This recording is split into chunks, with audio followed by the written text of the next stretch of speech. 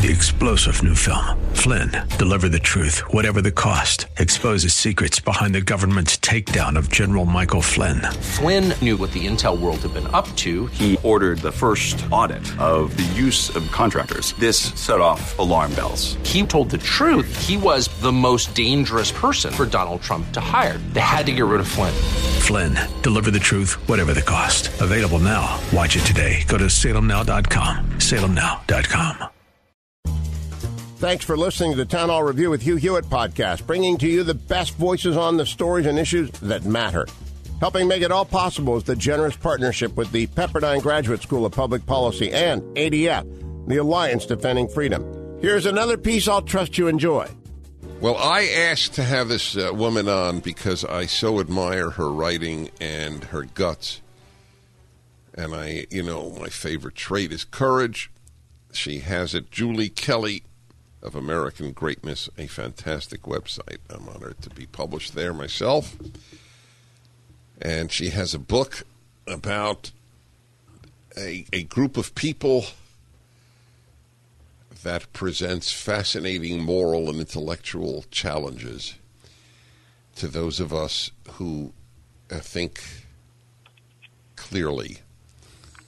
Disloyal opposition, how the NeverTrump right, again, the NeverTrump right, tried and failed to take down the president. Brief, solid, powerful book. It is up at DennisPrager.com. Julie Kelly, welcome to the Dennis Prager Show. Thank you so much for having me. What a kind introduction. I really appreciate it. Thank you, Dennis. You're welcome. Where are you locked down right now, or semi-down?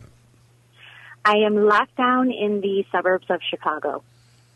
Oh, so you really are locked down. Well, we're gradually getting some of our freedom back, but it's going to be a long haul, I think, before they try to do it again in the fall. So I wonder, there's a big left-right divide on the lockdown, which is obvious because look at the left-wing governors, how they treat their states, and Republican governors, how they treat their states. But I wonder, since this is what your book is about, do you think the Republican never-Trumpers are more pro-lockdown or anti-lockdown? They are definitely pro-lockdown because, number one, it enables them really to target some of the Republican governors who have fought this trend, such as Florida Governor Ron DeSantis.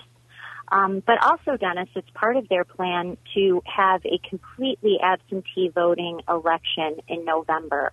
If people get their freedom back, they start to see all of the bad science that we listened to, how this was so counterproductive. They lose their crusade to do absentee mail-in voting in November and keep Joe Biden in the basement at the same time.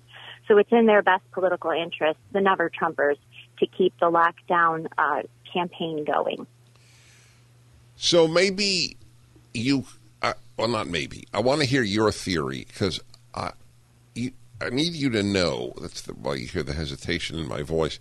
I know 95% of the major Never-Trumpers. I personally know them. Mm-hmm. Almost all of them have made videos for PragerU at some time. And I have to tell you, it's painful. And some are beyond the pale. I mean, when Max Boot, who at one time was the opinion page editor of the Wall Street Journal, I know that because he published me so often, and that he declared the week that, or the month that Donald Trump was elected, he wrote, "Donald Trump is Stalin." A man whose parents came from the Soviet Union, escaped from the Soviet Union. And I must admit that to this moment, Julie, I do not understand them. How do you explain them? Well, Dennis, I think my book is intended to give a voice to what you just said, and that's why I call it disloyal opposition. These are people, I don't know them personally like you do, but they're certainly people who I once respected, who I once trusted, This would be Bill Kristol. I mean, I grew up basically listening to Bill Kristol and the neoconservatives and trusting what they were saying. And so this book really details how not only they betrayed people like us, the Republican Party, that was their gravy train for decades, but they really have pivoted on every position that they once had. You know, they're pro-climate change. They're some of them now advocate abolishing the Second Amendment. They're pro-open borders. So they're not even anything resembling conservative anymore.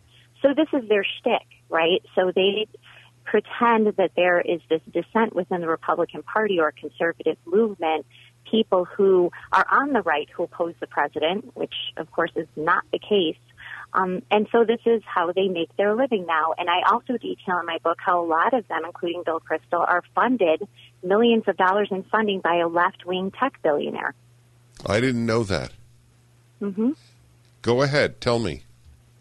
So Pierre Omidyar is the founder of eBay. He is a virulent anti-Trumper. He formulated a NeverTrump PAC in 2016. But he's a left-winger, so he's in the same group as most tech billionaires. They're very leftist, and they want to quell conservative voices. He has donated millions of dollars to these new nonprofits that you see popping up. Bill Kristol is one of them. So if you see this Republicans for the Rule of Law, it has received millions of dollars from Pierre Omidyar. Other groups include Evan McMullin and Mindy Finn's groups, the Niskanen Center, which is a climate activist group that pretends to be center-right, which they're not. So I go through all the list of Never-Trumpers who, the Bulwark is one of the projects. The Bulwark is kind of the offshoot of the Weekly Standard. After the Weekly Standard was shuttered at the end of 2018, the Bulwark was formed. So you know who these people are: Charlie Sykes, Jim Swift, the kind of Weekly Standard rejects went to the Bulwark. They are receiving money from Pierre Omidyar as well. So it's not even that these so-called Never-Trump conservatives are funded by disgruntled conservatives. They are funded by leftists, so they can portray that there's this conservative discontent with Donald Trump when it really doesn't exist. Wow. Mm-hmm. Now, you know more about this than I do, so this is a real education for me. How many people read The Bulwark?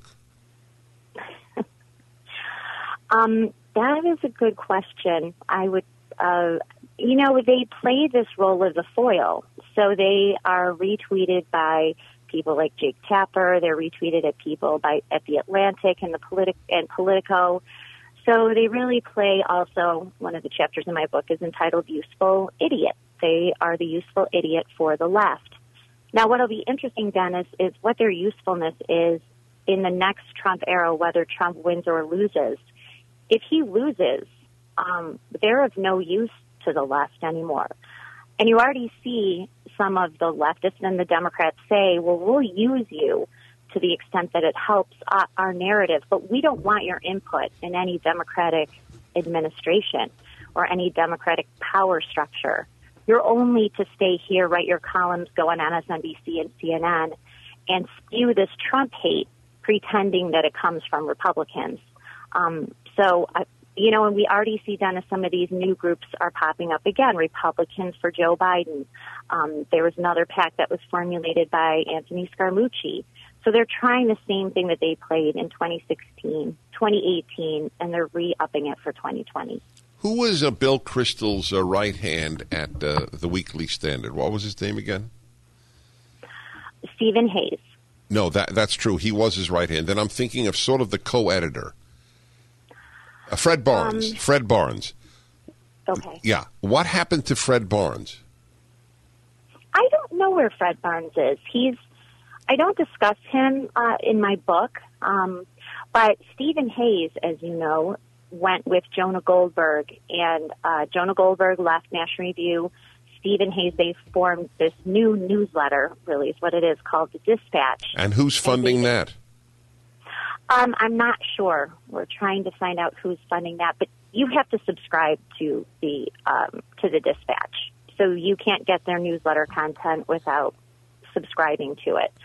So that's that's partially where they're getting their money. But David French, who left National Review, he is with the Dispatch also, and they are really, I think in a way, even more disappointing, because I know there are a lot of your listeners who follow Jonah Goldberg, bought his books, trusted him as a true conservative, and all he does, if he's on Fox News or writes from the Dispatch, they blast not just the president, but Republicans who support the president, Republican lawmakers, governors, and, of course, Trump supporters in a really demeaning way. Julie, I spend a lot of my time thinking about a question, and the question is always, why?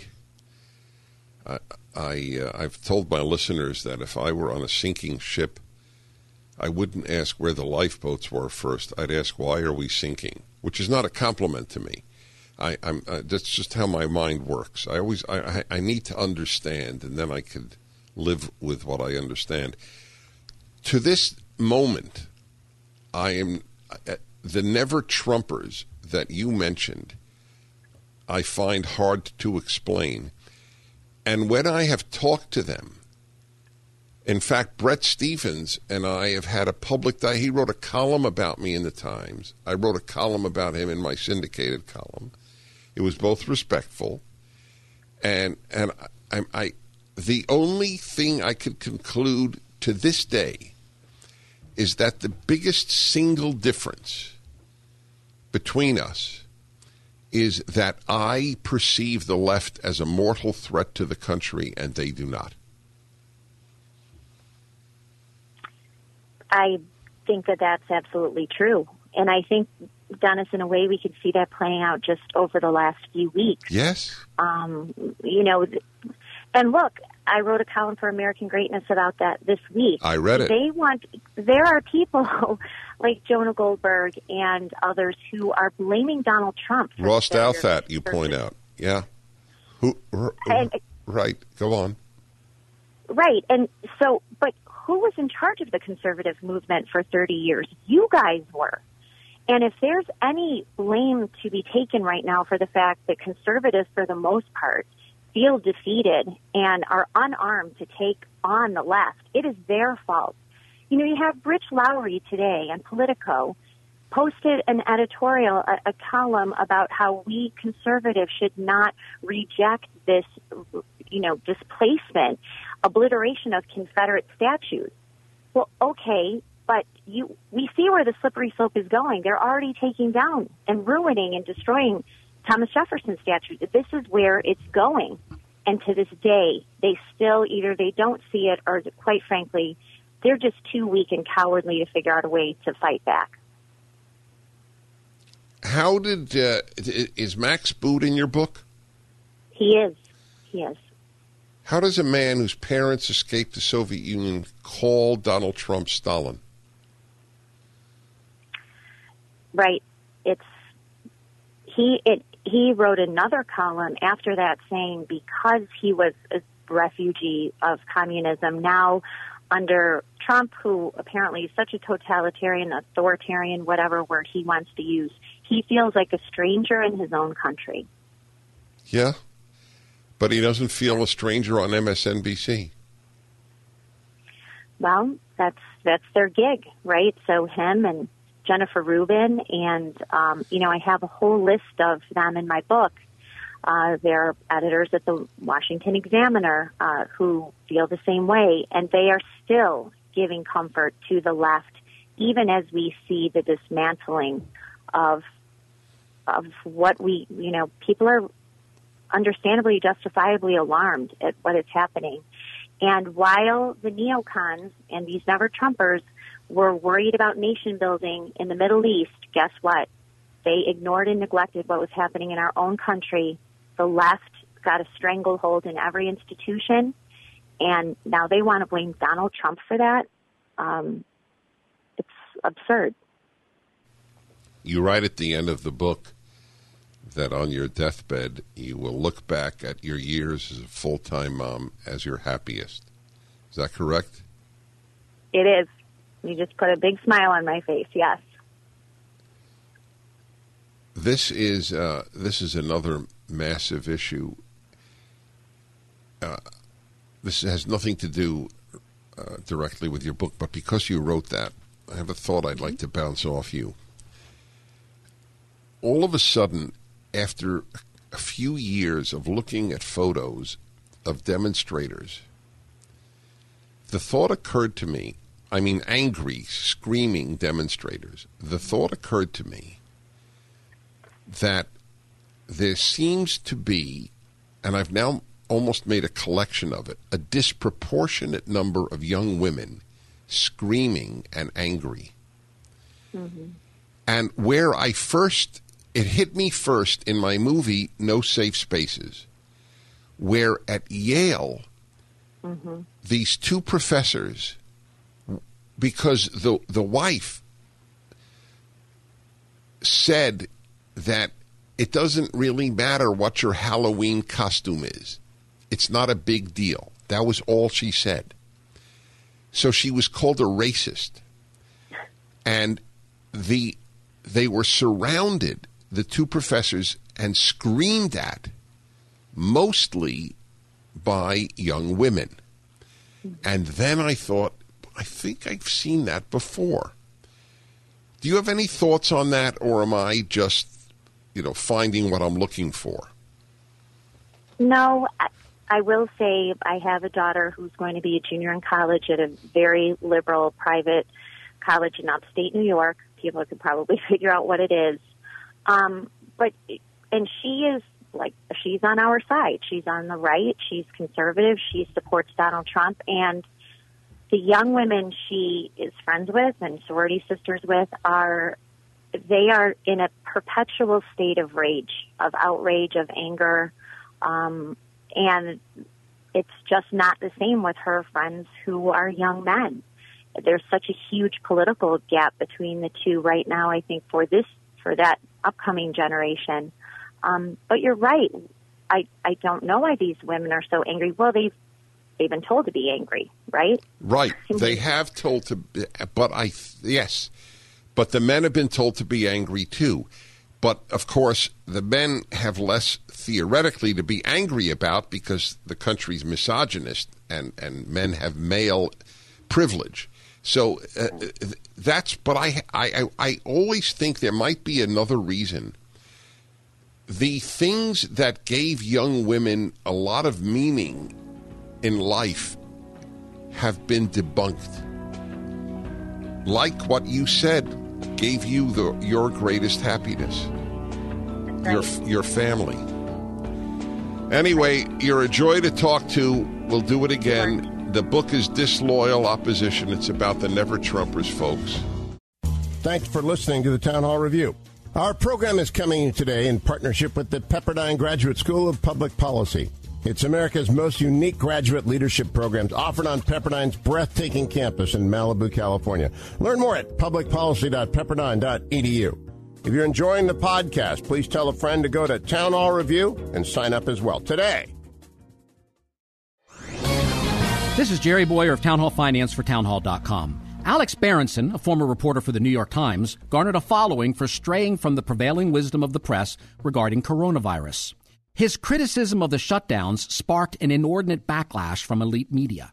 And then he was censored by Amazon. After he self-published a booklet critical of the lockdowns through Amazon, they took it upon themselves to prevent the public from reading it. As if to add insult to injury, they delivered Berenson a notice implying that his book would be accepted if he removed the references to COVID-19. In a book about COVID-19. It was only after Elon Musk criticized their censorship that Amazon allowed the book's publication. Then, it hit number 1 on the Kindle store. If Amazon continues to limit dissent, the results won't be conformity with the established order. It will be more consumer revolts against imposed ideology. I'm Jerry Boyer. Publicpolicy.pepperdine.edu